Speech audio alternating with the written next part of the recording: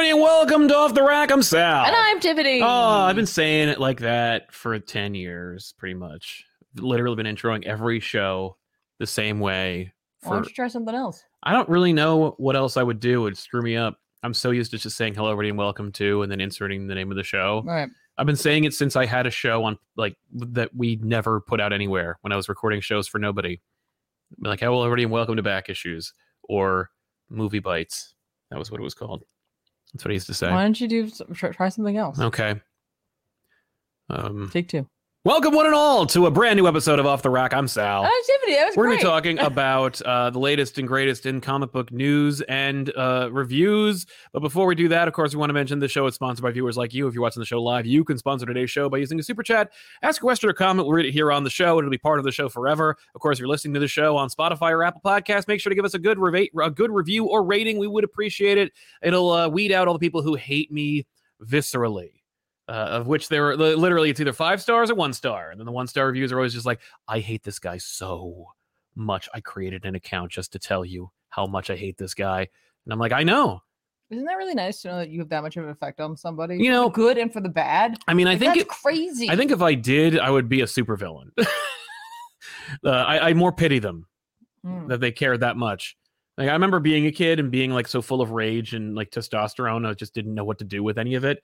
And thank God that there weren't so many avenues to permanently brand the world with my nonsense as there are now, where it's like, I'm going to associate my whole real name and identity to this whole like insane reaction. Anyway, I'm excited because I'm here with my show with my amazing wife. I love the show because she's on it, but also because you're here.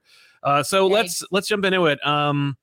I wanted to start things off with like a kind of news angle, but there wasn't really anything big. It reminds me of that Simpsons reference where it's like top of the hour, time for the morning news. But there is no news because it's 4 a.m. and everyone's still asleep in their comfy beds. Good night, everybody.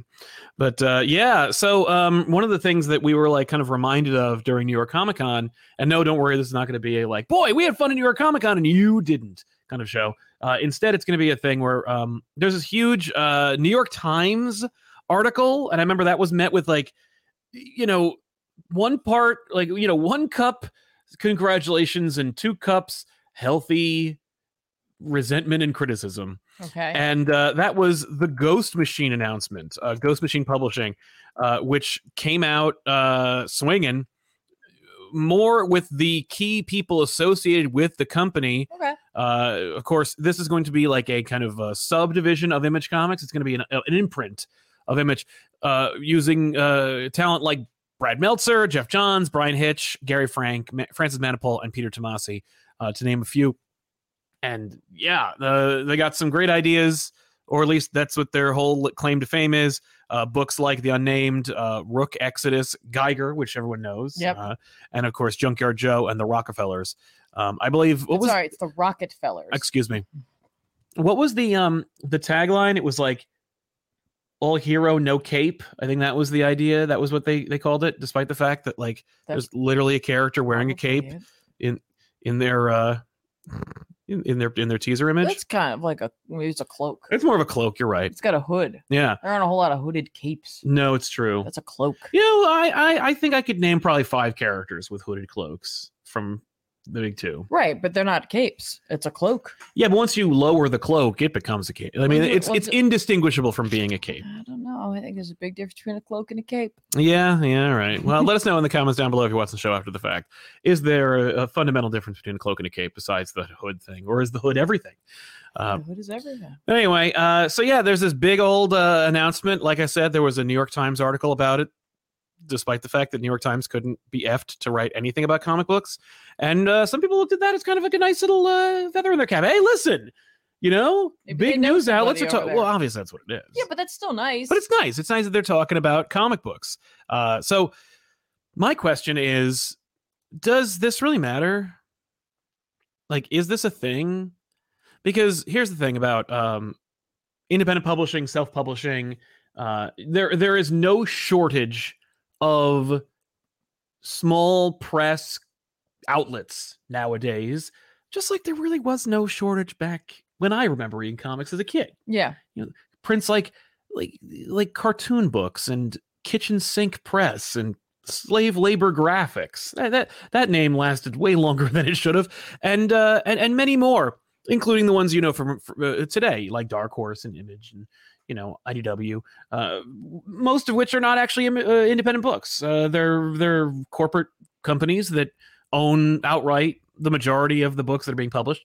But so where are we here when it comes to the nature of there's an opportunity for everybody thanks to Kickstarter and self-publishing, but what's the end game? Let's say that you're an independent creator, you want to make a book and you want it to get out to as many people as possible. The reality is your options are the same as they were 35 years ago. You could sign with a big name if you have the access and the talent to back it up, or you could go the independent route. But the independent route I think it has only so much room. I don't think the independent route is you keep it all to yourself and the sky's the limit.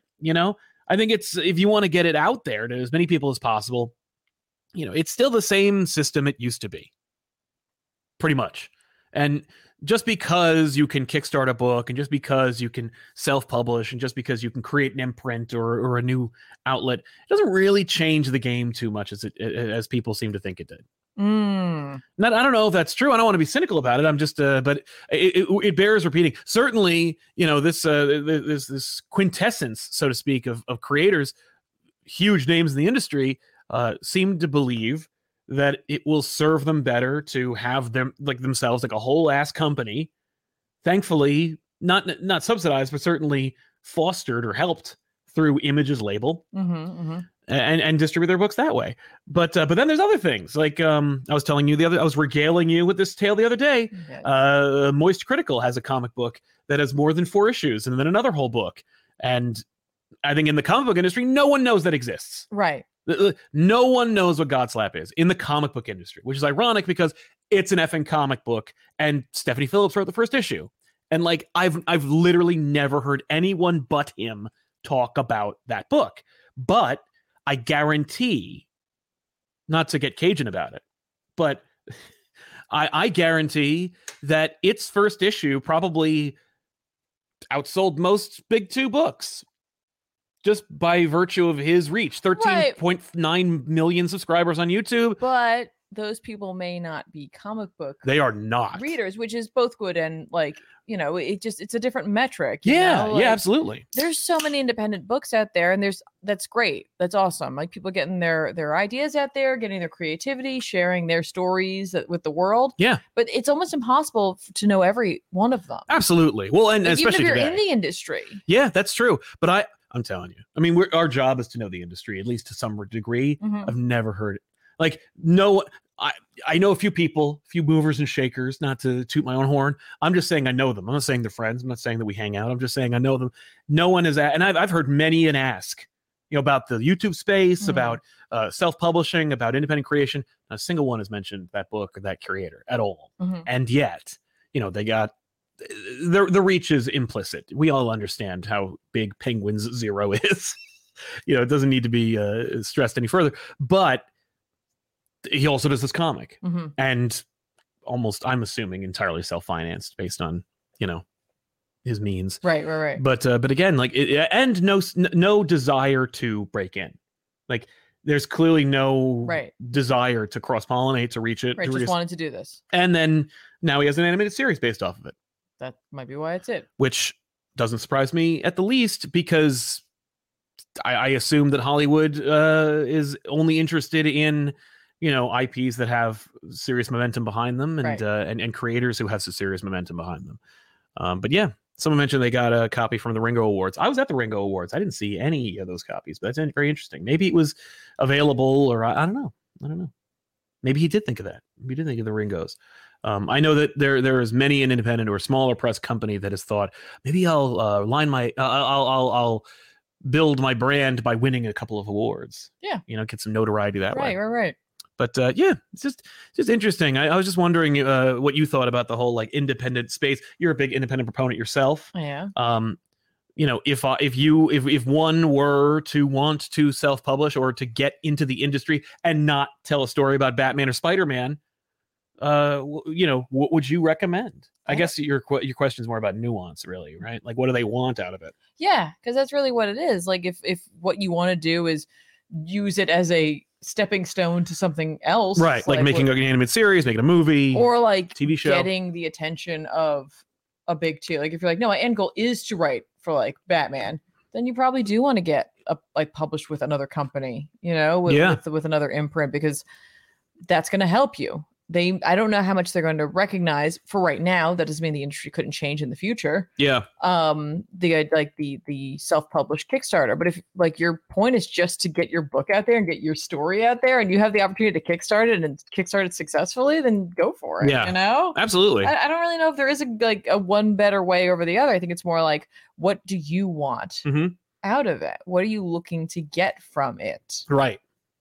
And then try to go down. I think they've got their pros and cons both ways, for sure. I think that you're hitting on a really salient point, which is simply you need to be honest with yourself, not necessarily with everybody else, but you need to be honest with yourself about what is your goal here. Do you want to tell this story and get it to as many people as possible, or do you want to write the next Sleepwalker series and you just really, really, really want to do that, and you know that like you can't do it by working your way up in the mailroom at DC Comics, right? Like that, there's just no other route.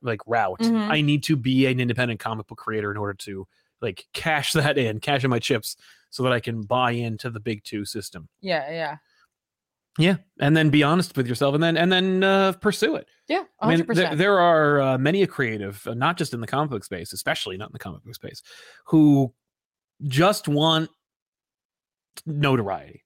They don't care what avenue they take. I've seen creatives who have been like, I'll do this because I think it'll get me the notoriety. That didn't, and then it's just like, oh, that was a dead end road. Oh, this one, or this one, or this one. Like 7 or 8 different like potential careers that reach the glass ceiling and then go, okay, well, moving on, next one. And I think that there's something to be said for that. Yeah, for sure. Anyway, just food for thought. I know I guarantee you. Not to guarantee much in this show, but that I'd say more than 25% of comic book readers think/want to write their own book or make their own book. Because I mean, I feel like that could be anyone with any sort of thing that you enjoy. If you're somebody who really enjoys video games, more than likely you would love to make your own video game. If you're someone who really, really loves music, maybe you want to make your own music. If you're somebody who appreciates art, you probably want to create your own. Yeah, that's true. Like, there's something about loving creative endeavors like that make you want to be a part of it. That's true. That's a good point. Certainly, like, when I was a kid. You love movies, people want to make a movie. Yeah. I don't know. I feel like there's just something about that, the connection to that creativity. It's sometimes it's not enough to just be a voyeur to watch it and appreciate it. Sometimes you want to participate. You want to participate. You want to go deeper. Yeah, that's true. Well, I read Nightwing number 107 from Tom Taylor and Stephen Byrne doing the art this time. Okay, it's interesting with their romance. Yes, the romance novel cover. Yeah. This actually does happen in the book, by the way. What? This is he goes into a romance novel. He is. Well, he dresses like he's on a romance novel. He is a romance novel. I mean, Nightwing 100% is the hero. He's actually he's not quite. You that cake? He's not. No, not a lot of gratuity in this. But I will say that he doesn't look nearly as Fabio-esque as most romance novel covers that I'm aware of. Maybe the men have slimmed down over the years, but fine. But Nightwing is always the apex of male physicality. But that being said, so yeah, this is a fun one. Nightwing wants the contents of the box from that. That character they invented who's like, I've got secret like lock boxes for people, and Rick Grayson's ex-girlfriend, who was unceremoniously kicked to the curb during, I believe, Joker War, is back, and she's got a hot new backstory, and Nightwing has to go sail the 7 seas with her in order to like accomplish a goal. I want this one thing, and I'll give it to you. Was she a pirate? Yeah, well, yes, exactly. She's a pirate. Oh, yeah. Now, like, surprising. Now she's a pirate. Surprise! We didn't know that, pirates. But she is now. And they wanted her. Nightwing had to change outfits. There's a joke in there where it's like, you looked in the wrong place for the outfit. You got like a romance cover outfit. We have like jeans and stuff over here for you as a regular person. But now that I've seen you in this, you can't undo it. You have to dress like this for the rest of the book.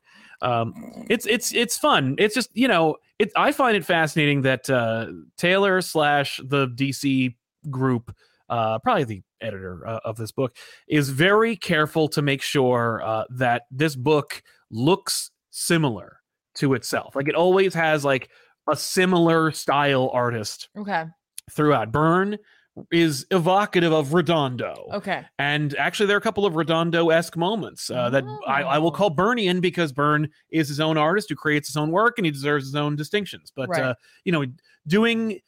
taking big swings and trying new, cross sections and depictions of action.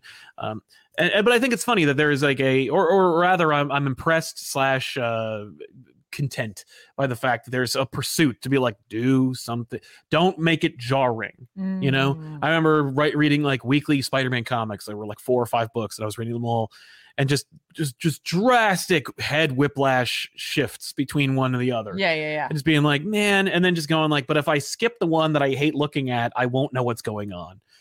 This is nice. It is as someone pointed out in the chat, it's a house style for Nightwing, which I think is really cool. That's really awesome. It's just nice, and it doesn't. I don't think it hurts the creativity of the book itself. Sure. So I recommend it, and I think the art's great. I think that it's a worthy successor /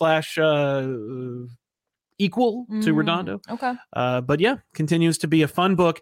This book, as I've said, it doesn't like break new ground. It's not like blowing the doors off things. It's not a what per minute. Sure. But it is consistently optimistic, which is a super rarity when it comes to big 2 comics, especially nowadays in a world where like everyone's got to make their mark / change things up / keep people agitated.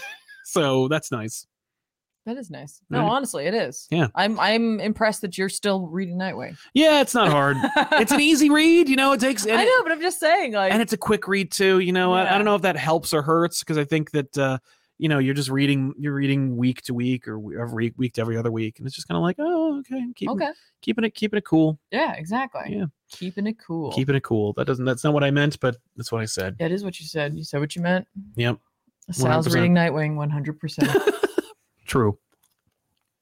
You want me to talk about a book, or that'd be great? Oh, I wasn't sure if you were going to go to super chats or not. No, I'll get to them after that. We want to get at least 2 reviews. Okay. Really, this is gonna be a really fast one because I don't really want to get into it too much. This is a book I mentioned last time when it came out, but Hexagon Bridge came out this week, issue 2, story and art by Richard Blake, and I just listen. I know some people were like, kind of like lukewarm on it. Were they weren't sure about it. Some people didn't like the fact that there was like spacing at the top and bottom. They felt like it made it seem like it should have been bigger, independent or something like that, or too low quality. I gotta tell you, it just doesn't bother me. Again, I'm reading it on Comixology, so I'm reading it digitally, so it has a different impact on me than it might have it in physical. And I haven't been to a comic book store in quite a while to pick up a physical of this. Yeah, no, our local our very local comic shop. We have a bunch of local comic shops. Yeah, one of them, but like, here's the thing. At the end of the day, like, this story, I don't know where it's going. I do like it. It's like this weird, like, Ghost in the Shell, like, not quite cyberpunky, but like, I don't know. It's just a very interesting story. Yeah. But like, what am I really here for? Is this incredible art? I mean, like, look at this like opening even chapter piece. It's spectacular. Like, it's just so incredible. Yeah. Like, people might jump to Descender, but this is an elevated. This is its own thing. 100% elevated. I think this is incredible work. Yeah, like the visual storytelling in this is just so incredible. It's a spectacular looking book. It's like a European. It's like a Euro cyberpunkian style. I'm in awe. I'm like, yeah, right. And I want Blake to tell the stories that they want to tell. Well, it's an Image book, so they can. But at the same time, I want them to do a whole bunch of other things. I don't even know what.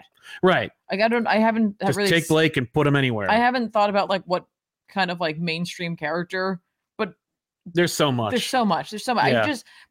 I'm telling you, I just can't get over how much I'm really enjoying this art style. No, and the storytelling that he has, and the designs for like his world, and the world building through design that he's providing for us.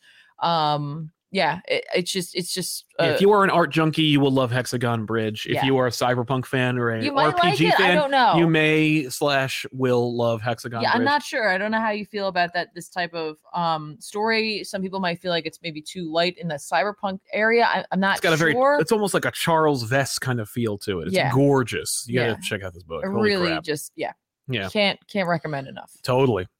Speaking of something else, Super Chats have jumped in. Bryce Harriet says, "Hi guys, how are you? Why are all your shows so good?" Well, thank you, Bryce. Thank you very much for asking. I'm well. Tiffany, you good? I'm great. Good. I'm glad to hear it.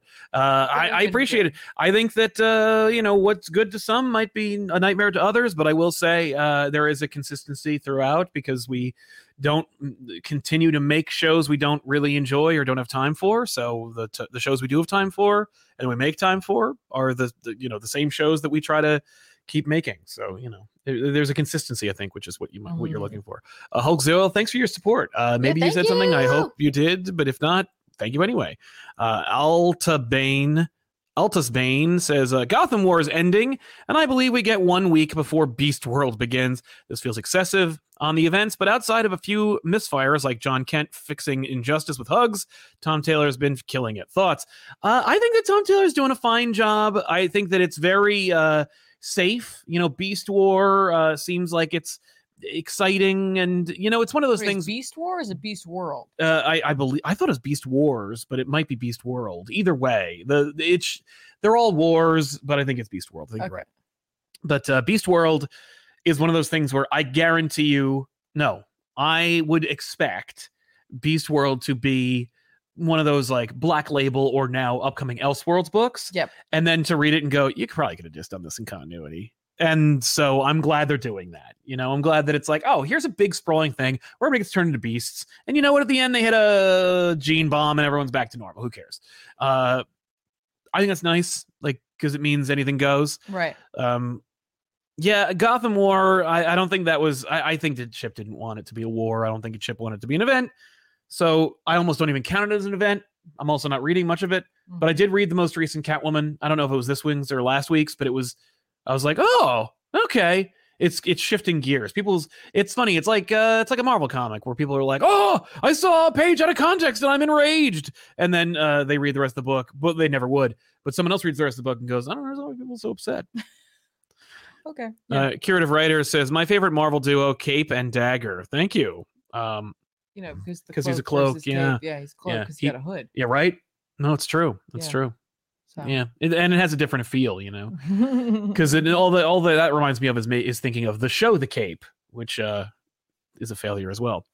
Hey, you with the face says a cloak is for keeping dry and staying warm. A cape is for fashion. Yeah, I think so too. Yeah, but a cloak is too. I mean, a cloak is for fashion. You want to evoke that look. Like if you are shrouded and silhouetted, it's like, oh, that has a much stronger appeal / look and message than someone wearing a cape. I think you have, unless you're at a specific style of event, I feel like you've got way more of an opportunity to run into someone wearing a cape in out in the world. I think not. No. Cloaks are more acceptable. I think if you wear a cape, people go, "What's up with the cape?" But if you wear a cloak, it's like, "Oh, cool." Maybe you're in a cult or something. Chocobo Kid, hey, everybody's favorite friendly neighbor, Tiffany, and the man without fear, so to speak. To speak his mind, Sal. Thanks, hey, yay. Yeah. I'm happy to be the friendly neighborhood, Tiffany. Me too. Grievoushish, thanks for your support. Evening gang, excited to hear your thoughts on the Godzilla book. I'm a bit sad the crossover isn't with the Toho films, because the extra kaiju would be great, but I guess that involves working with IDW. I think they are, aren't they? Yeah, they're working Legendary. Oh, Legendary. There you go. So it's movies. Those movies, the Legendary That's movies. The only reason that they think this is even happening, because they're just like, yeah, we tied into a movie. Yeah. Fine. I feel like Toho would be like, why would we want to do that? Toho would never do that. They'd be like, why? What a waste of my time and money that would be. Why would I pair up with your Western? Why would I comics? let you? Yeah. Why would I let the West take our stuff and make it stupid? We already did. Yeah, exactly. We've done it too many times. DC has a long-standing working relationship with IDW. I would hope that it would be a thing that we would see in the future. We'll see. Hayden Hamilton was about to hit that midday depression. Comic Pop to the rescue. Yay! Always appreciate your time and ever put in great content. Always thank you. Thank you, Hayden. Thank you. I'm glad we could be there for you. Thanks a lot for being here, man. Flywheel Shyster, thanks for your support, dude. Appreciate it. Cat Lawyer for treats. Great seeing Spider-Man 2 playthrough. How's it so far? Well, I'm not very far into it. Whatever you saw streamed over on Comic Pop Plays is what I have played because I've been.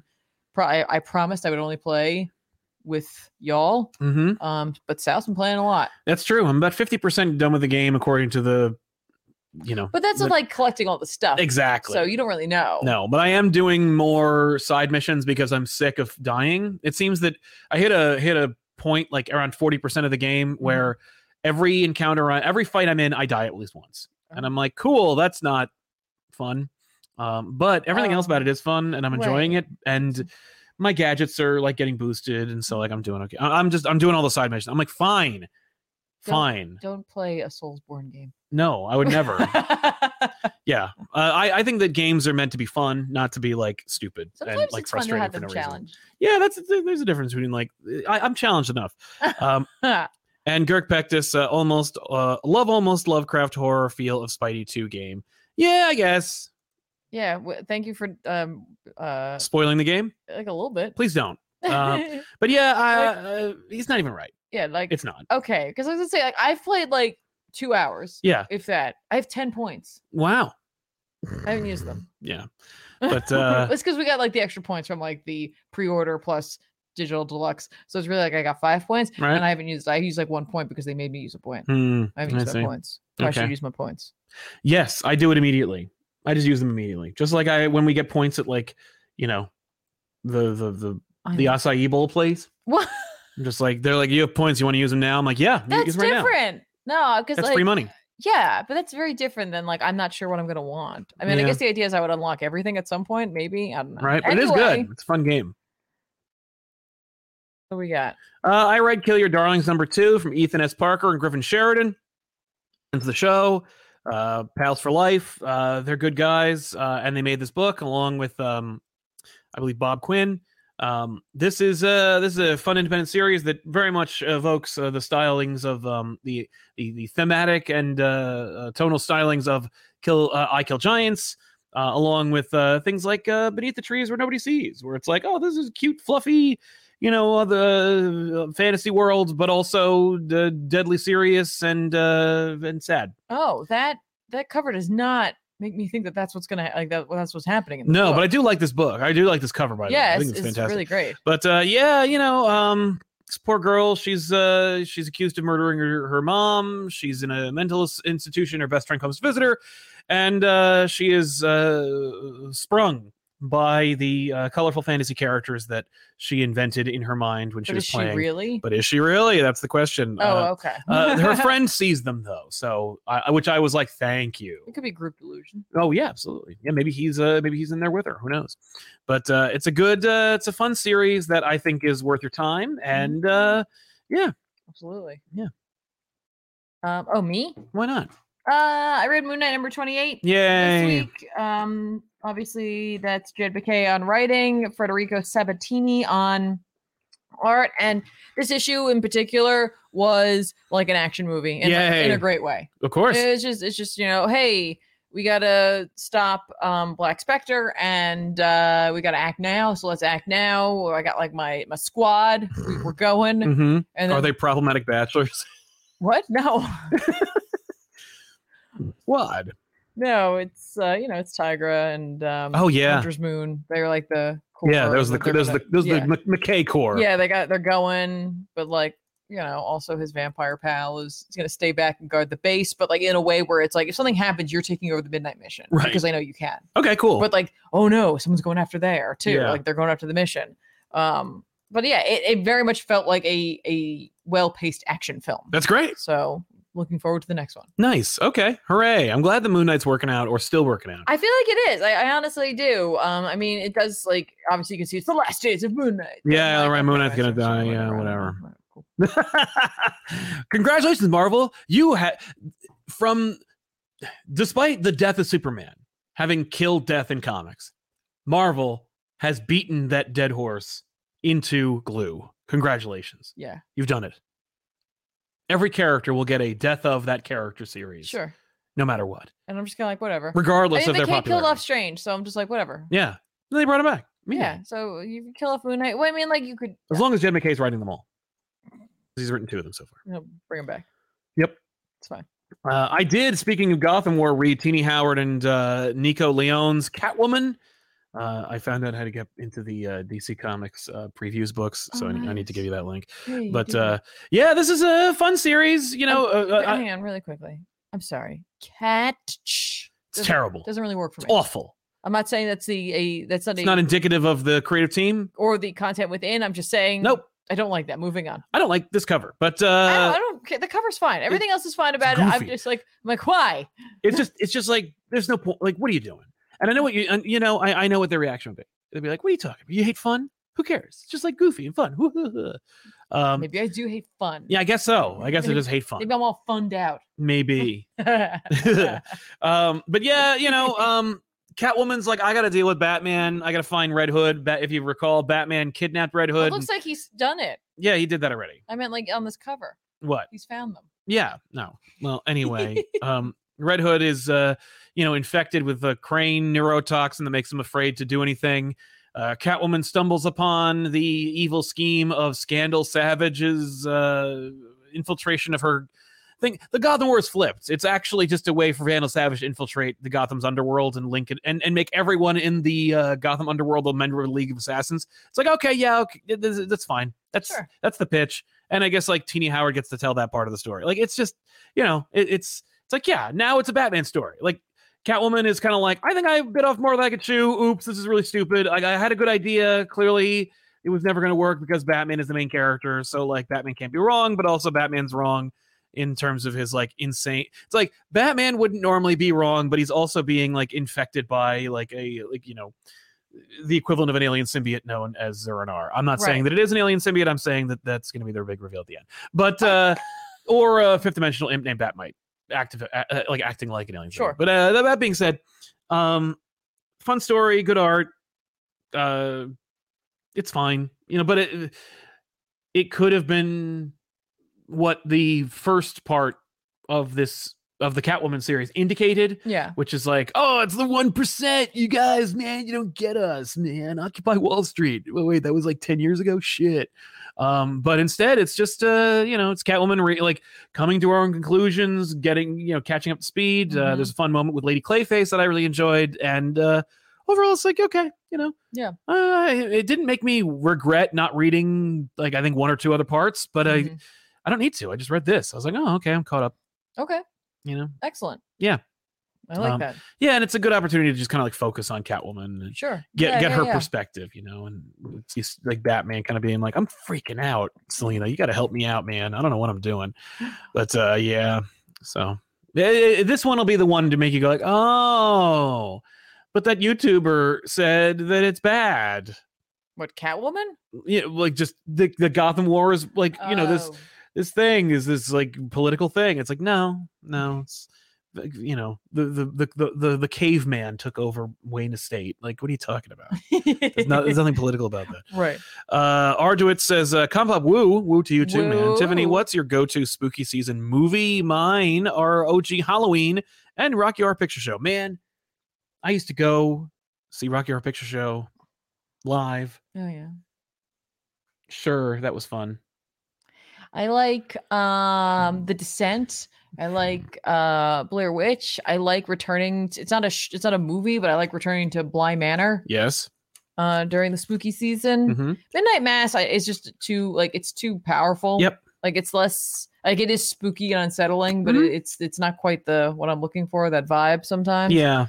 And then I like watching just new stuff with our friends. I really really enjoy that. I treasure it. Yeah. I'm sure there's been some more recent things. Sure. But some of those are comfort films. There's something comforting about watching The Descent. Not to me. What? He also asks, did you see Magic the Gathering is doing a Marvel crossover? No, I did not. I love that. I'm reading that. Goddamn time. I hope they get a good writer. Because unlike some other crossovers. And Lenny Laserdiscs. Hi, Comic Pop. Hi, Lenny. I've been really enjoying all of my comic purchases recently. which is good to hear. I like that a lot. And yes. Spider-Man 2 on PS5 has been amazing. Heck yeah. In my opinion, all your weekly shows have been keeping me extremely happy. Well, thank you. Well, we appreciate that. We do appreciate it. Thanks, Lenny. I appreciate it more than Sal, though. I don't think that's possible, but I do want to thank you. I should also mention that if you haven't already seen it, we did a quick interview with Scott Snyder at New York Comic Con. There's a new interview in the same location. We just swapped out the hosts, and that's coming up tomorrow. If you watch it, I would appreciate it. I would appreciate it as much as it's a really fun episode. I think that Tiffany appreciates it more than me, but you should definitely check it out. It's really cool. It's coming out tomorrow. It'll probably be dropping between like 12 and 3 p.m. Eastern Standard Time. Check it out. It's a little chat with G. Willow Wilson. Yeah, watch it. Watch it. Watch it. But yeah, it's fun. Not super long. It may, it's funny. We did mine was, I think 7 to 8 minutes. Yours was, I think, like 11 minutes. Yeah. It made me wish we did more of them. Like, we used to do comic book creator interviews on on site, but nobody watched them. And it was also it was really stressful, trying to coordinate and rally and get everybody and and do it on the floor, and then seeing everyone do that, and especially when we were starting out, watching people with better equipment doing that as well, and being like, oh man, the same crap is going to come out. I think we've got a good groove and we have a good rapport with most of these folk. It would be cool to do. I think, and because we have a new avenue for it, we have Returns, which is now almost 2 years old. I think I think we could just drop 7 or 8 minute long con videos. Really? Depending on who we get, yeah. Because I think back in the day, we were like, hey, you print comics on a piece of wood and sell them at your Etsy shop. What's that all about? I think based on the people we talked to on the floor, that if we were recording would have been dynamite interviews, which I would Ben Percy for 10 minutes. That would have been really for 5 minutes. Yes, that would have been really fun. Like Chip, we chatted with a couple. You did. Well, yeah, a couple times, but for I shook 4 his or 5 hand minutes. awkwardly. You did. Well, no, he presented himself to you in a gentlemanly fashion. Yeah. And it was more like he took your hand. No, I took his. Oh, that's right. So great. But Chip, Ben Percy, what's his name? The guy in charge of X-Men right now. Duggan? Yeah, Jerry Duggan was there. We talked to him. These are chats we 4 minutes would have been really cool. Maybe one of these days, what we could do? What? Because those interviews we just did were facilitated through the publisher. Yeah. But if we facilitated them, we could be like, meet us at this place, and then we could just rotate them like we did with these two, but instead with them. I don't think they would make it up there. I don't know. I think they might. Well, that's the thing, right? Well, what are you going to promise them? Pizza? I could get a pizza. They could have a piece. Yeah. We'll have a pie waiting. When you come over, you do the interview, you take your slice on the way out. Chip, that's 2 slices. He's like, I'm not going to come back here. He's like, I've already gone. I liked them. I've already eaten them. Yeah, I liked them. He wouldn't do that. Anyway, Tiffany, continue. Ghost Rider. Ghost Rider number 19 by Ben Percy, with art by Corey Smith and Brent Peoples. Nice. Listen. Oh no! What? This? You know what this makes me think of? None of this happens. Okay, so a woman doesn't kick Ghost Rider over and take his bike in a certain Danny Ketch series. No. Now this is more about Talia Warroad and her background, dealing with the cult of Mephisto, and we get a little Doctor Strange. Isn't a cult of Mephisto just devil worshippers? Anyway. Hey, Doctor Strange. Yeah, in the past. Okay. This is in the past. Look at him. Yeah, doing his thing. Right. It's fun. The art shift works still has a very similar feel. They kept it again, like with Nightwing. Yes. Keep the Ghost Rider art or house style. Yeah, for sure. But it's just here's the next chapter, and I'm enjoying it. They're clearly going to be seeking out the cult, and the person who kind of dragged her into it, and dealing with other people that they're hurting along the way. They find a town. It's a town of miners, and the miners of the miners I see. The children of the miners, right? Exactly. Are they get pulled into this cult of Mephisto, and they're like, killing the adults of the town, and they take care of it, and then they move on to the next thing. That's what the book. Issue is. Like, the issue is like, hey, there is like an overarching problem that they have, and now let's do little stops along the way, and I'm like, perfect. I like it. That's almost like what Spawn used to be. Sure, but like it works for Ghost Rider because Ghost Rider is all about having a motorcycle. Yeah, he's on the road. No, I think that's great. And they are dragging the motorcycle along with them because they do take her car. But like there's a trailer for the motorcycle, and so when he Ghost Riders out, he can jump on that. Why doesn't? I mean, isn't it like a hell cycle? Couldn't it just like? Isn't it sentient? What haven't they made the bike alive yet? When he's a Ghost Rider. Oh, okay. You know what I mean? Like there is probably an attachment there, but he's not a Ghost Rider all the time. Sometimes he's Johnny Blaze. And what do you think about this? Let me just pitch you this idea. Okay. What if there is no bike? Like when he's not Ghost Rider, and when he is Ghost Rider, he vomits the bike out. No. Like he opens his mouth and a bike shoots out. I don't want like that. He heaves chains and gears. Listen, it's not that I don't understand what. No. And then, but look, the visual of like of a flaming skeleton man heaving a motorcycle that assembles itself like a macabre kind of like puppet, and then it assembles, and then it roars to life. No. It could happen fast. It doesn't have to be slow. It's like a Sailor Moon transformation. I'm just saying, I don't. You don't like that? No. Why not? And it has nothing to do with me not understanding it. I know you understand. I'm just saying. I don't want it. All right. I mean, if you're gonna do that, that's kind of dope. Then what he might as well use is his chain to like open like a portal, like a hole in reality. Yeah, pull out. Yeah, the motorcycle comes out. There you go. Like summoning an Aeon in Final Fantasy X. Dude, there you go. See, now you're thinking. See, that's your pitch for really. Ghost Rider. I'm very specifically thinking of the summoning of Ixion from that game. Putting it out there. I think enough people get that reference, that'd be fine. I think I know there's for sure one person in our chat who gets that reference. The people who get that reference will appreciate the reference. Yeah. But the people who don't understand that reference will just think it's dope to see it. But I like that they need to go further with it. Like I think the Ghost Rider, it's okay, but it needs to be Spawn, where it's like, oh no, this is another tale of murder and mystery. Like Ghost Rider shows up and he's like, I'm just here to punish you. Like he's the Spectre, but he's slower. Right. Yay, there's more than one person. Yay. That's what I'm talking about. Hell yes. Thank you. There was a question in the chat, which Ghost Rider this is. This is Johnny. It's Johnny. It's always Johnny. Well, Danny got his own earlier, but now he's his own. No, he got a book from the past. He was in this book, and he's still the other spirit. So this is Johnny. They haven't fixed that yet? No. Bunch of crap. No. Anyway, all right, Superman number 7 from Joshua Williamson, this time with art by Gleb Melenkov. I love this cover. Yeah, it's great. That's cover game. That's Campbell and Edwin Gallman. This is fun. It really introduces you more further to the Chained. He's wreaking havoc, and we see that he's connected not just to Lex Luthor, but also to Perry White.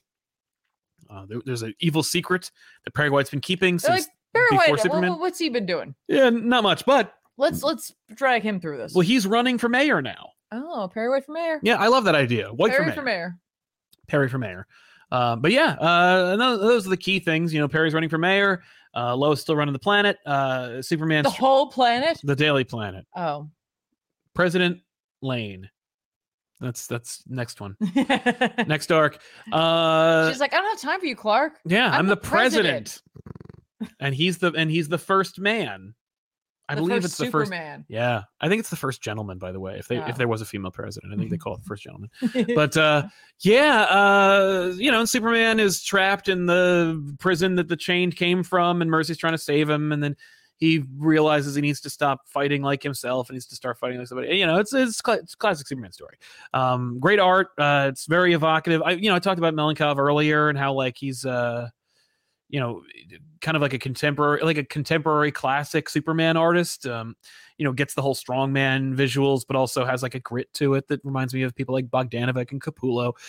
It's a fun story, and I enjoyed it very much. It's another one of those like kind of, this seems to be like the DC art house style seems to be like kind of just living in the world, which I really appreciate. It's something that I've been begging Marvel to do, because like I think between the two universes, people would rather live in the Marvel universe. And part of the fun of it, the escapism of it, is living in it. Like Jen Walters is a lawyer. You get to see the legal aspect of the Marvel universe. Spider-Man is the street level character. You get to swing through the city. You get to see the real New York. through his eyes. Captain America is like he's from Brooklyn, but he represents all of America kind of aspect of the Marvel Universe. Thor rises above it, and it's like the kind of like almost cosmic godlike version of the Marvel. But you see every corner of the Marvel Universe, and in DC, you're living in it. You're living in that universe, and you're finally just exploring that world and having fun in it. And Superman should be no exception. Absolutely. Superman and Nightwing should be the two most good feeling books, and they are. And in very different ways. So I really enjoyed that. So definitely read Superman if you haven't already. Yeah. Someone mentioned in the chat, I really love this idea, like a crossover between Perry White and J. Jonah Jameson as mayors. There was one, not when they were mayors, but as newspaper publishers, because they were. Yeah, I like that too. Just the Perry being like, "You are the worst journalist I've ever seen." Right? Yeah. Like all you care about is sensationalism. Yeah, and Jay's like, "Yeah, that's how you get people to read the actual news." But I am a good newsman when you actually read the content of whatever between the lines. He's what I'm like, saying. "Do you have a Pulitzer Prize winning writer on staff?" I'm sure he's he's got Ben Urich. There you go. But well, I mean, JJ hasn't worked for the Bugle in decades. Right. That's kind of over. Yeah, which it needs to come back. Fix that. But why? But newspapers are dead. No. No, they're not. They're still coming out. I mean, yeah. But so no, you get a little bit. There's like weird subplot in DC versus Marvel where like I think Wilson Fisk buys the Daily Planet. And like JJ and Perry have to team up to deal with him, but like it's so flimsy. I'd rather see Ben and Lois team up. Yeah, that'd be great. She's like Ben is more like she's trying to unscoop, like trying to take the scoop from him. Yeah, Ben is She's like, here's a camera. You can take the photos for me. He's like, I got a kid who takes photos. Thank you. That was a rough one because also like Ben Reilly was Spider-Man, but he was calling himself Peter Parker because he was working at the Bugle. It was stupid. He's like, it's safer that way. Yeah, neither of the people writing that knew what the hell was going on in Spider-Man at the time. Anyway, where were we? Ray Farr. Oh, Ray Farr says Comp Up Woo. Thanks, Ray. You too. Hope you are doing good, and I hope you have a great Spooktober. Thank you. Thanks a lot. I've been rewatching a lot of your spooky episodes, and thanks for all you do. Thanks a lot, Ray. Hooray! Yeah, man, I'm telling you, the spooky episodes. You're a good job. You're doing a good job. Thank you. I'm about 15 minutes finished editing the Halloween episode. It's coming out this week. Yep. Oh. He also goes on to say Ghost Rider puking flaming chains would be metal. That happened. Yeah, puking flaming chains. Yeah, not a whole motorcycle. No. He did puke flaming chains. That's where I got the idea from Garth Ennis's I think it's just called Ghost Rider with Clayton Crane. That's the first time I ever saw him shooting chains out of his mouth. Wasn't that? And Kirk Pectus, what do you think of the novels doing comic book concepts? Recently heard of one where a normal guy got a supervillain empire. Do you think it should be just a comic book? No, I mean superheroes are ubiquitous. They've been writing Spider-Man and Batman novels since the 90s, and before then it's fine. I think it's smart. Like just get people used to those types of stories, and then they might, maybe some of them, a smaller percentage, might float over to actual comic books. Wouldn't that be nice? Wouldn't it be lovely? You want me to go over a couple more things that I read? Yeah, please. Yeah, let's do that. Let's do just that. I read. Could you? Yeah, I read Crypt of Shadows because I couldn't help myself. Okay. It's a. Oh yeah. Yeah, it's like a little sampler of things to come. So we've got Trials of Murder and Mystery. Yeah, we got writers like Al Ewing, Steve Orlando, Kevin Scott, Declan Shalvey, Sarah Gailey on this. It's couched in a story told by Doctor Strange's brother. What? I know his vampire brother. Oh yeah. Yeah. He's like, vaguely. He's like, oh, that reminds you of a story, and then we get a spooky story. Okay. Right? Like we get one that's like tied to the Scarlet Witch, right? Called Brick by Brick. It introduces the character named the Bricklayer. Which should be called a Mason. It is promised that the Bricklayer will return. Oh, thank God. Don't worry, everybody. No, it's like they're not bad stories. I'm just like, it's just a funny concept to me. The Bricklayer will return to finish your patio. Exactly. We get a Deadpool story. It's fun. It deals with mummies. It really works. Nice. It's just the right tone. I believe that's the Shalvey one. That makes sense. Maybe, or the Orlando one. That's the Kevin Scott one. It was none of the people. All right, cool. 10 out of 10. Good me. We get a Daredevil one. That's the Declan Shalvey one. It's Daredevil and Moon Knight. It's Daredevil and Man Thing. Cool. Because they've met. Yeah. In the 60s. Awesome. It's really fun. It's really cute. It's really fun. That one has a the end on it. Good. We get a I think it's Werewolf by Night and Hulk. Okay. Story, and Craven's in it. And also Craven. Yes. Because why not? Why not? He's getting a big push from the video game. Sure. And then at the end, we get to see, like, explore the dark side of the Marvel Universe, like in Scarlet Witch, which just came out. Yes. Or The Incredible Hulk. Okay. Where you can follow Man-Thing. You can follow Victor Strange and Doctor Strange. Oh, really? And follow Werewolf by Night. I was right. Okay, yeah. And Man-Thing in Miguel O'Hara's Spider-Man 2099 on sale in January. Okay. Scarlet Witch is on sale now. Hulk was also on sale now. And the Doctor Strange one says, when you least expect it. What kind of friggin' solicitation is that? That means they don't even know. I don't know. I kind of appreciated it. Mm-hmm. I was like, when you least expect it. The hell's but that says Out of the Shadows, written by Al Ewing. I'm like, are you telling me that Al Ewing's going to be writing Doctor Strange? No, he's writing Victor Strange. But it says. Yeah, maybe he's also a doctor. Oh, yeah, okay. A doctor of vampirology. I'm just saying, like, I just love when you least expect it. Yeah, it was fun. I liked the sampling of stories I read. I wasn't mad about any of them, like, at all. The art styles really worked, and I had a good time. It was just, a little, like, a bit of spooky fluff. Sure. And I was like, hooray. Hooray, that's what you're looking for, exactly. Sometimes I'm just looking for that. Yeah. Well, I read Saladin Ahmed and Aaron Cooter's Daredevil #2. This continues to baffle me. It's not bad, and it's wholly unmemorable. I really like the cover.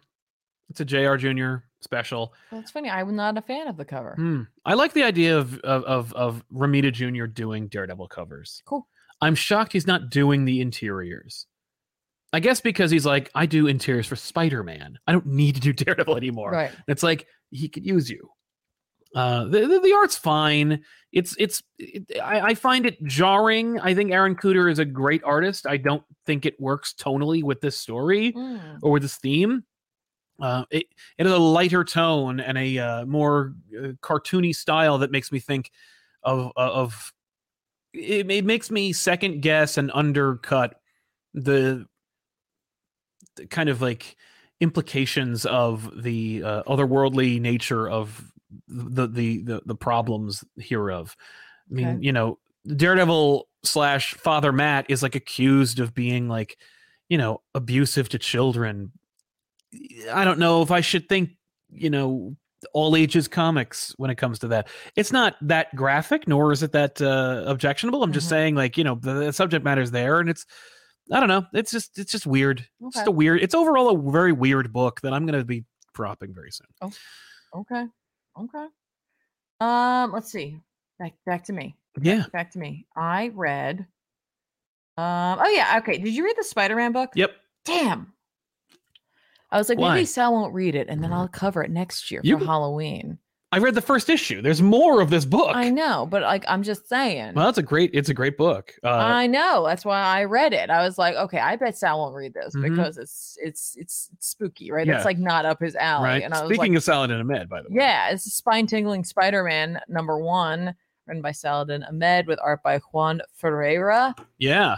I gotta tell you, initially, like first couple of pages of this, I was like, the art was cool, and then I was like, meh. And then by the end, I was like, yes. All I could think of, I was like, yes. Hey, Tiffany's gonna like this, especially when the turn happened. Because yes, like you, I was like, this art does not like okay. Opening. I liked it a lot, but I'm like, what? Opening stuff, love like that was spectacular. Yes. So good, right? And then we get like this like image of like his past, or we're setting some stuff up, and I was like, oh, okay. But then we get some really great stuff, and then it changes. It just goes. And then by the end of it, I was like, oh. Yeah, there's a full page like, what? That is just. And that what? I was like, oh my gosh, this is like I don't know, more mainstream, totally its own thing. But bear with me, like mainstream comic book iteration of Steve Niles' artwork.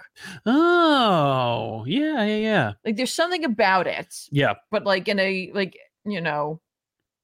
I don't know. It's incredible. It's really fun and I gotta unexpected. tell you, like this story, like we're going, I saw it like billed as like the darkest Spider-Man story ever. And I'm like, sure, whatever. So we start the story. We we hit our like, here's where Spider-Man going. Here's where this is going. And I'm like, okay, I get where this is going. And then this book's like, hey, you're an idiot.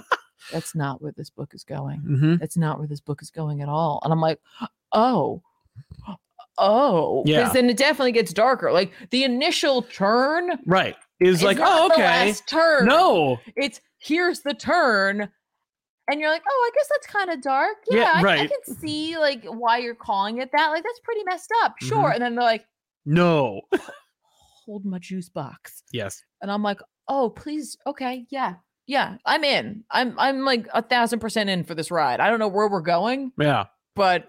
No, I want more of this art, and I want more of everything that's happening in this. Yeah. I wasn't like complaining. It was more like I was like, what a weird, what an odd choice for this artist for this story. Like there was that beautiful sequence, but otherwise, like panel to panel, I'm like, why did they choose? And then that turn happens. I'm like, it all fell into place. Some of the panel stuff, like especially this. Oh yeah, like I was like, oh, this is excellent. I mean, that's part of the colorist too. But yeah, that second turn. Yeah, it's just like, oh, yeah, derp. Yeah, that was fun. Freaking. And we're in that world. And I'm like, that's really cool. That's smart. I don't even know. I am so I'm so interested in this for sure. Yeah, for freaking sure. Loving it. Nice. I recommend if you're looking for something spooky and you like Spider-Man. Totally. If you're just looking for something spooky and you like Marvel, just go grab it. Ray Farr. But Sal, Marvel's already the world outside your window. Galactus floating above Times Square and Captain America getting shot with a Chex Notes time bullet. Yeah. But that only happens to them. The Galactus thing, but Galactus for us is like, the economy. Cat Lure was in for treats. Spine-tingling Spider-Man was fun. Spooky art. Spider-Man in a horror story is my jam, but nothing comes close to how horrifying Gene DeWolf / Sin Eater story was. That was much more in continuity. That Sin Eater story is just like, I always like a Spider-Man story where you're just like, yeah, Spider-Man, oh no. Yeah. This one's like that, but also like kind of mystical and otherworldly. Oh yeah. Which I love. The other one's more just like Spider-Man's like, I don't normally deal with that kind of thing. This is really dark. I read Batman Superman World's Finest number 20 from, of course, Mark Waid and Dan Mora. This continues to delight. It is it delights and enchants. It does. Batman and Superman get a tip that from Barry that Boy Thunder, who of course has been revealed in a previous issue that he will become Magog, who was lost in the multiverse, has been found, and of course he exists in the Kingdom Come reality. But when they get there, they end up in a alternate future of the Kingdom Come reality where things got worse and everyone died except for Superman and Batman.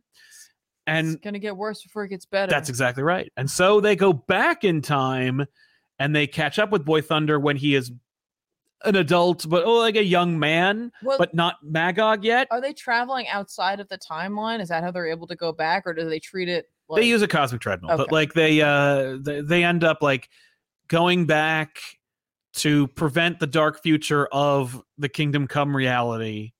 Not the Kingdom Come reality dark future, but the future to Kingdom Come. We know how Kingdom Come ends because there's this amazing like 2-page, 3-page like post Kingdom Come story that I think was mostly written by Alex Ross. I'm not sure what the history is there, but it shows you this like beautiful sequence of Superman's future, and that's not what this is. This is like a we need to fix the future of Kingdom Come. I also love it because, of course, what you forget when you're reading this book is it's set in the past already. It's like the early adventures of Batman and Superman, and like their budding friendship, and like Dick Grayson is the primary Robin. There are no other Robins.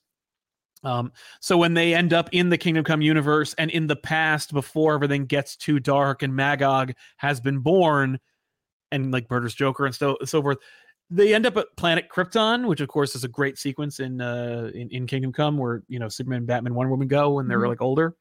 In this, they go there just to like infiltrate the world and learn more about it. And Batman's like, who is Booster Gold? Like, what is all this crap? Right. And I'm like, that's so fun. That immediately I was like, oh no, that's right, they're younger. Yeah, so that was really fun. It's really cool to see the Kingdom Come universe from other angles as opposed to just being like, here's Kingdom Come. There's this amazing moment where like Barry's running through through Hyper Time or the Speed Force or whatever, and he's like, this is a place where I get to like chronicle the multiverse. It's kind of a hobby of mine, and nobody's really in here. And then Flash from Kingdom Come runs past him. And it's like, because he always operates like the Flash of Kingdom Come is always moving, even when he's standing still. And so he operates in multiple dimensions. it's how he's able to like see Norman McRae even though the Spectre's holding him. It's like I'm just like, oh, that's really fun.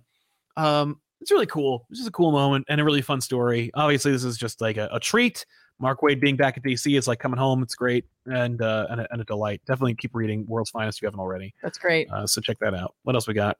I think we just have the main event. The main event. Justice League versus Godzilla versus Kong. Of course, not. I can hear this cover. The Toho's. In association with Legendary Comics, this is the crossover. Unprecedented, unexpected. People were like, what? Like, where is this coming from? Written by Brian Buccellato with art by Christian Duce. Or Duce. I like to say Deuce.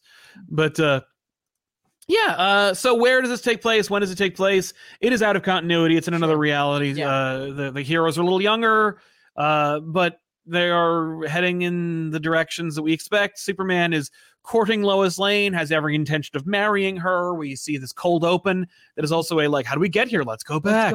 Let's go back. And I've got no problem with that. I don't have any problem with it per se. It's the rest of it I have a problem with in conjunction with it. But Superman takes Lois. It's adorable. They like have they have like a date on top of the Daily Planet, which I liked. So I was like, oh, this is cute. I've never seen that before.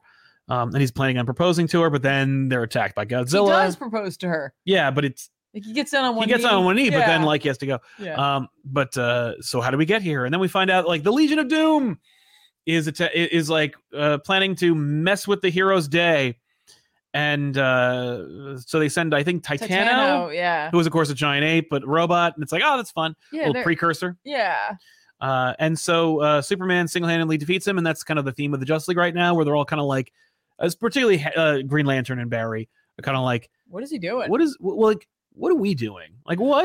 Superman is a one-man Justice League. Well, no, they're like, they're watching him do all these things like more than usual. And like, Hal's interesting in this. He's kind of like, yeah, he's like, he's like a little more Kyle Rayner than Hal to me. He's not Hal. He's somebody else, or like he's like New 52 Hal Jordan. He's in like a weird place, right? Because Superman's doing all these things. He's like, I don't understand. If he can do this all the time, why doesn't he do it all the time? And Barry's like, because he's a person. Because he'd burn out. Yeah. And then we discover that he's doing all of this because he's going to take a vacation. Like, yes. Superman's going to take a vacation, so he's going to try to get ahead of as much as possible. Supergirl's going to step in and kind of fill the void. But like Superman wants to go on vacation with like a hopefully a clear conscience. Exactly. And be able to relax. And I love the idea of Supergirl. Fiance. Yeah. I love the idea of Supergirl pitching in, joining the Justice League. Yeah. It's something I've like rarely ever seen. And I love the idea of Supergirl just being on the Justice League. And not just like in a one-page splash in a Dark Crisis where she's there and then doesn't do anything. Yeah. And so like that was a fun idea. And I think it's just because I think Buccellato just really wanted to use Supergirl. Yeah. I'm like, that's fair. So like when obviously, if you're gonna have them go on vacation, they like, when you have access to another super person, hopefully they would step up. Exactly. But a lot of the like this sequence with Titano is each of the heroes talking to Superman about his idea. Yeah, because they all know that he's gonna propose. Yes. Right. And Wonder Woman shows up, and Hal's not a fan, but like Hal's at a different point in his journey in this. Like you said, like they're a little younger, so it might also be that he's just like, no, like don't do that. Right. Like don't share that part of yourself. Yeah, this is for us, man. Like what are you doing? I also don't know if in this time frame if he has anyone. Right, who knows? I mean, he should. Carol's usually involved in but Hal's it could also just be that like he's like jealous. Yes. Okay, like there's like a little something there, and I'm like, I think there's an undercurrent. But otherwise, like Barry supports it, Diana supports it. Clark Bruce supports it. I like the Bruce. Bruce goes to his house and visits him. You think he's gonna be like Bruce? Like, yep. And then he's like, nope. I'm just supportive. I'm happy. It's nice. That's nice. Like, I just want to make sure. Like you thought about the fact of what you're doing to her. Yeah. Yeah. He's like, I did. And he's like, okay. Okay, then I have nothing to say about that. It's gonna be awesome. Yep. So Legion of Doom is messing around. They're gonna take the Titano thing doesn't work, and they're like, no, it's bitching at each other. I like them questioning. They're like, maybe it's because they're friends. Yeah, maybe it's because we're terrible, like because they all like working together, and they're like, what? Just because they're friends, their camaraderie and their ability to their teammate, their ability to work together is better than ours. Yeah, man. But that's what we're saying. Whatever. Yeah, speaking of chips on their shoulder, I think Toyman's the one who has a chip on his shoulder in this one, where he's like, nobody takes me seriously. Well, it's kind of like, here is the Legion of Doom, and why are you here? Yeah, and Toyman, go away. Why are you here? Yeah. And clearly he's like there to be, like the butt monkey trope. Right, exactly. Which, I mean, I think, like, as we find out later on, Luther regrets inviting him, and now it's just kind of awkward because it's like, how do you tell him to leave? I mean, you are the Legion of Doom. Just, right. Just be, you don't have to worry about, like, manners. Yeah. But maybe you do. Yep. But Luther's got a plan. Yep. They're going to break into the Fortress of Solitude, and I think they're going to send Superman to the Phantom Zone. I think that's the plan. But oh no, they want to steal a mother box to send him away. And the Justice League. What? No, and the sled. Yes, yes. Like Orion's. Yeah, Orion's like sled thing. Mm-hmm. Anyway, go ahead. So they're going to do that, and Toyman finds a like magical wish granting gem, and essentially wishes that people could take him seriously. Yeah.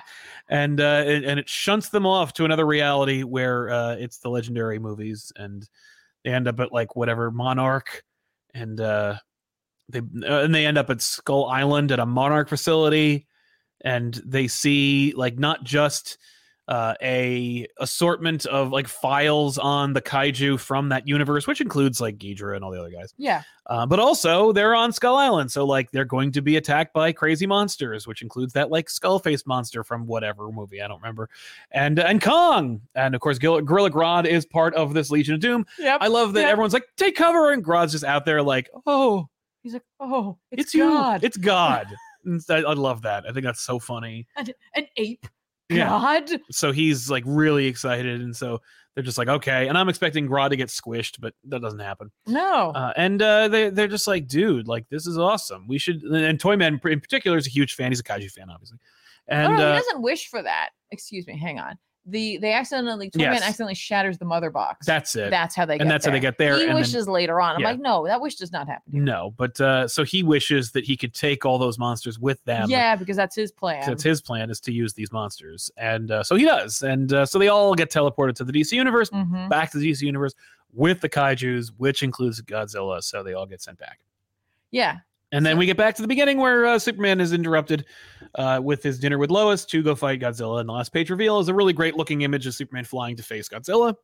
But if you were expecting any fights or anything like that, they fight Titano kind of.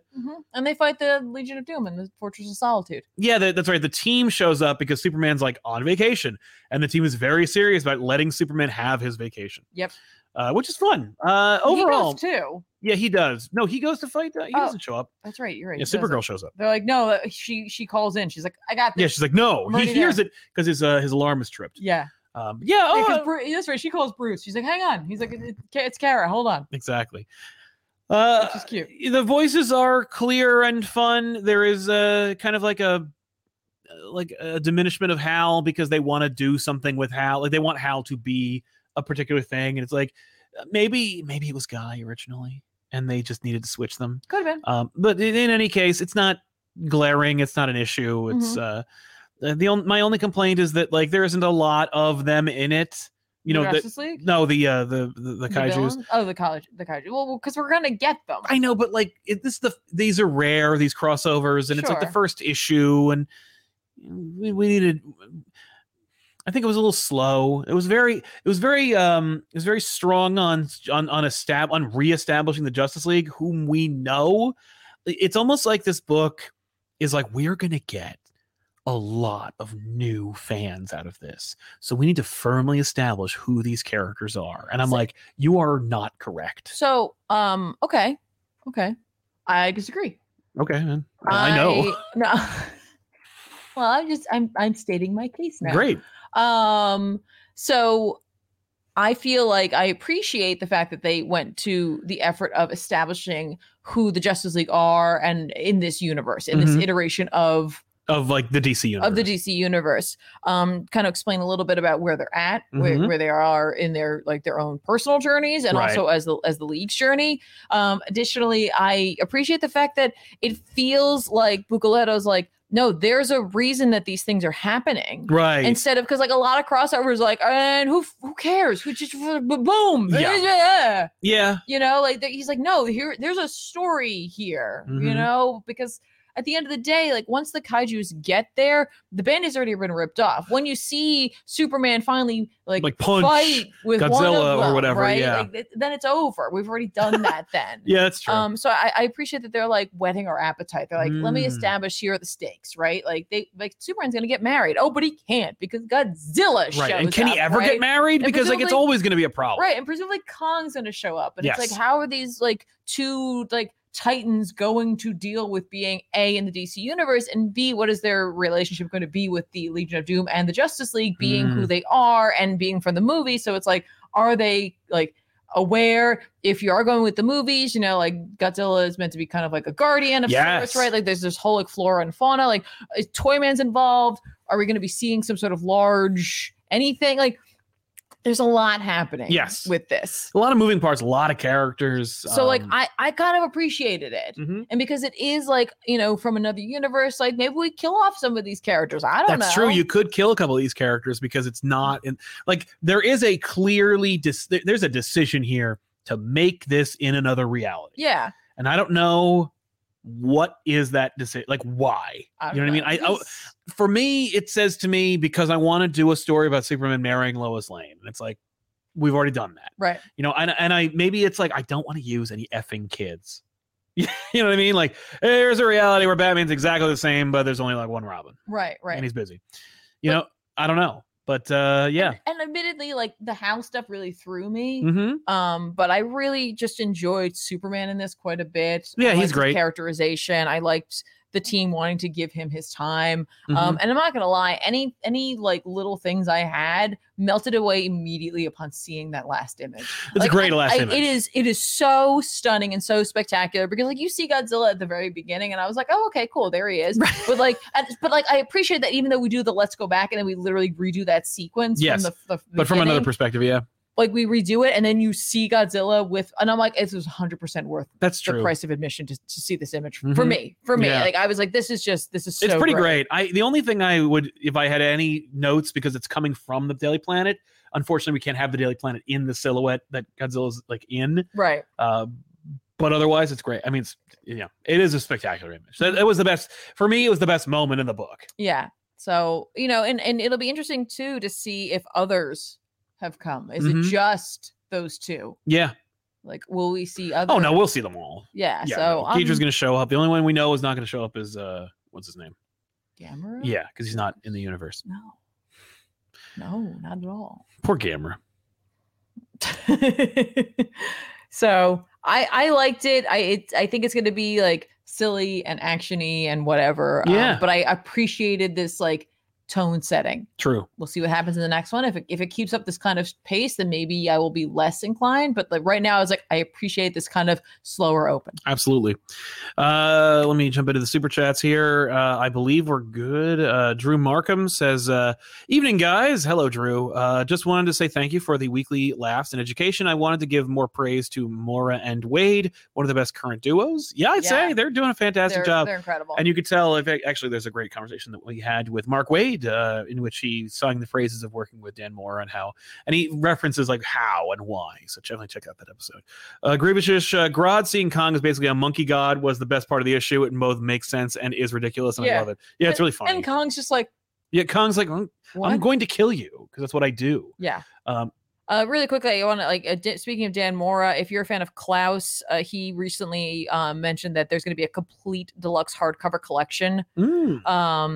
Of Klaus coming out. So if you're a fan of Morrison and Mora on Klaus, you can pick up a pretty dope hardcover. I think we should. Presumably. And now comes the part of the show where we recommend comics that are coming out this week that we think you should check out. So Tiffany, take it away. What? I think Green Arrow #5, you got to check out this issue. If you loved Kevin Smith's run on Green Arrow, you may be rewarded for your interest. Wait, are these old ones? Or are these? This is this week. Oh, go ahead then. Amazing Spider-Man 36 is coming out. I'm gonna check it out. I don't know why. I just love the cover. That cover is amazing. It is unfortunately all by Ed McGuinness, and I don't care for his interiors for Spider-Man, but this cover is great. Cover's amazing. And now that he's not a goblin anymore, I'm like, all right, cool. Let's see where it goes. How do I do this? You know, just hit that guy. Just hit that. This one? Mm-hmm. Great. Look at that. Yep. Dang. That's where Ed McGuinness shines today. Obviously, Wonder Woman number 2. Oh, yeah. Hooray! More of this. Great series, or at least great debut, and gorgeous cover. Daniel Sampere is on issue 7 or 8 right now of this series. It's 40 pages too. Yeah. Is there a backup? It is. I believe Amazon. there is. Yeah. Attack. There is a. Man, could the Amazons not attack? They always do. They can't not. There's a book called Amazon's Attack. I know. We're going to talk about that in a minute. I finally caught up with Immortal Thor, so I'm going to read this one. Al Ewing.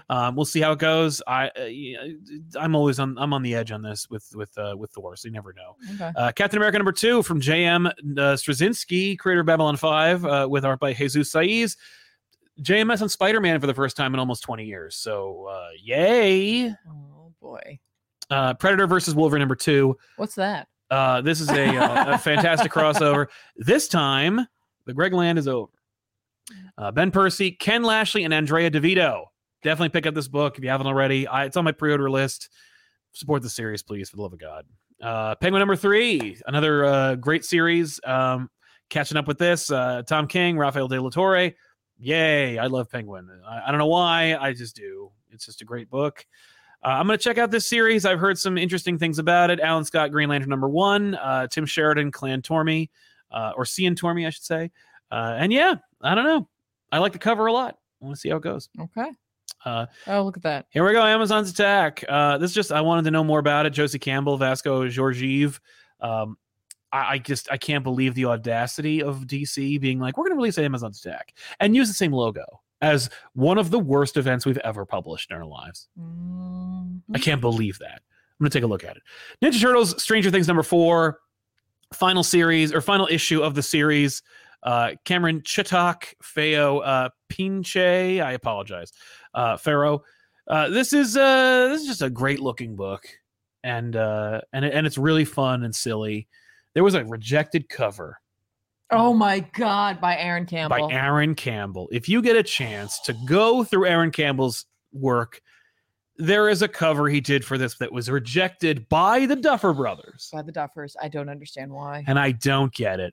It is friggin' amazing. It looks like real life Ninja Turtles falling into the gaping maw of the Demogorgon. Yeah. And it's just, I'm like, if there's an image I never thought I would ever see, just like this crossover. And it's just like, yes. Yeah, it was an so alternate awesome cover, and he didn't find out that it was rejected until the book came out and they sent him a different one. Yeah. And he was like, oh. Sick. But still, check out the book. Fun book. But also try to find that piece. Yeah, get that piece. You can it's great. see it. Oh, is this one for me to talk about, or do you want to talk about it? That's just on the list. Oh, okay, cool. Well, because we had. I know. We'll get into it. We'll do it up. We'll do it up. Oh my gosh, I didn't get a chance to look at any of these beforehand. I'm gonna do it. Let's do it live. Dark Spaces Dungeon number 1, written by Scott Snyder with art by Hayden Sherman. If you want to learn more about this, go check out the interview Sal did. But I've already read this book, and I got to tell you, I really, really, really, really liked it. Snyder has pitched this as being the Dark Spaces are being like, it's horror without supernatural. So if you're like kind of done with supernatural horror, you might want to check this out. I got to tell you, this first book, even though it has no supernatural to it, it has a witch's vibe to it because of the way in which it's written and like the real world elements and just the like darkness to it. Yeah. So, and he says it's just going to get darker. I'm so on board for this. Definitely check this one out. Good stuff.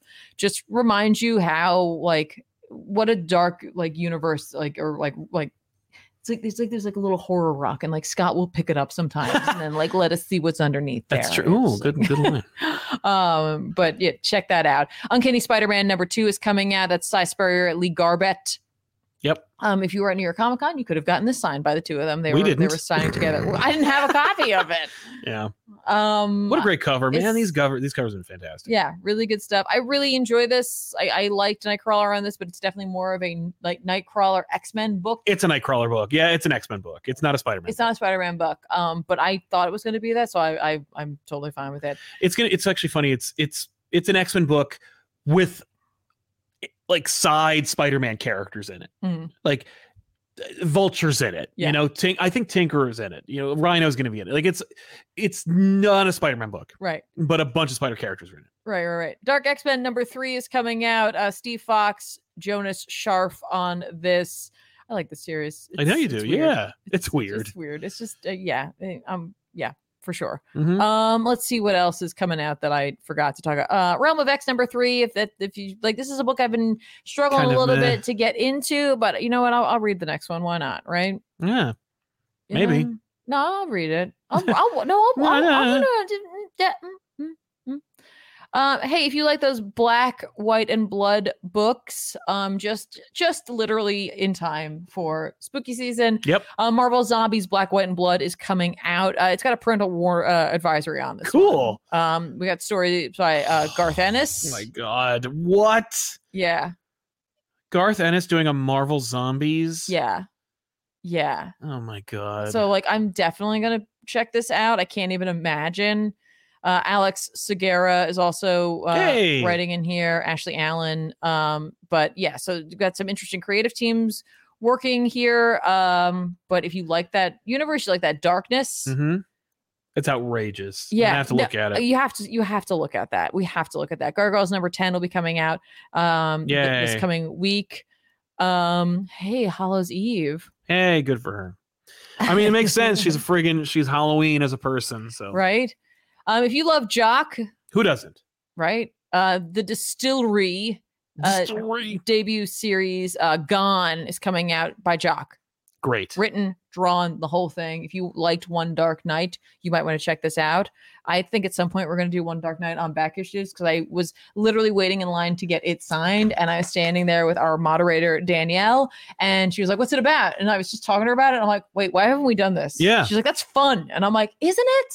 Okay. Yeah." Yes. You just sold me on a book I was already sold on. Who took Jock's picture for that image for him? It's like the person who takes the Wikipedia pictures of people, where it's like, are you about to sneeze? Click. Yeah.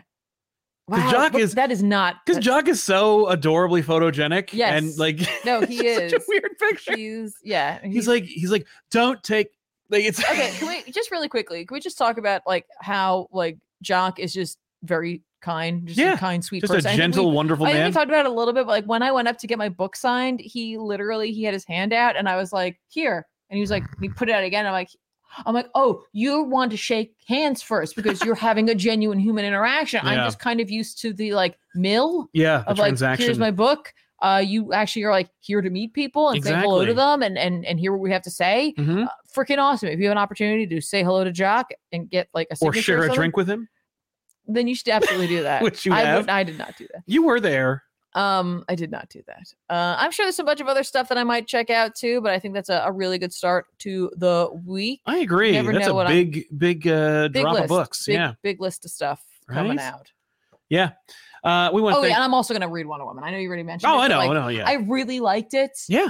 I know people like sometimes get a little gun shy when it comes to Tom King because they feel like it's going to be trauma only, and maybe it is a little bit here or there, but I got to tell you, I really connected with that first issue. It made me have a like real reaction to what he was writing, and that to me is enough. Like, pick up the next one. No, it's true. I mean, like, I don't recommend it because I know him. Like that Penguin series is frustratingly decent, and what was it? Gotham City Year One was like one of the best things ever written. You need to read the series. It's just incredible. Like he's at the top of his game. But these are just so different from each other and so radically good. And here's the thing. Like I haven't read Baker Street. I didn't read Gotham City Year One. It just wasn't something that was appealing to me. It doesn't mean I'm not going to check it out at some point. Yeah. But I'm like, Wonder Woman, I read the first issue and I was like, you know what? All right, let's see where this is going. Yeah. And I read issue 2 and I can tell you it's great. Oh, well, good for you. Yeah, it's and it's different. Like, there's more. It's not, the first issue was a lot of setup, but also a lot of like, it's good. We'll talk more about it next week. I can't wait. Of course, you'll know when it drops when you subscribe to this video or this channel and like the video and all that stuff. Watch Tiffany on twitch.tv/comicpop or youtube.com/@comicpopplays. Yeah, if you want to watch some Spider-Man gameplay this week, watch me struggle to use my points. Yeah, I'm going to be streaming over on Comic Pop Plays on YouTube for this game. That's so if you want to subscribe already, go to youtube.com/@ComicPopPlays, or just go to the description below this video and just click the link there. There's a link to everything we do here and, of course, throughout our channels. So make sure to check that out. Of course, big thanks to our super chatters for sponsoring today's show. Thank you to our chats for keeping the show alive. And thank you to everybody for watching the show. We'll see you guys next time with an all-new episode. I'm Sal. I'm Tiffany. So long, everybody. Thanks a lot for watching. Bye. Bye. Bye.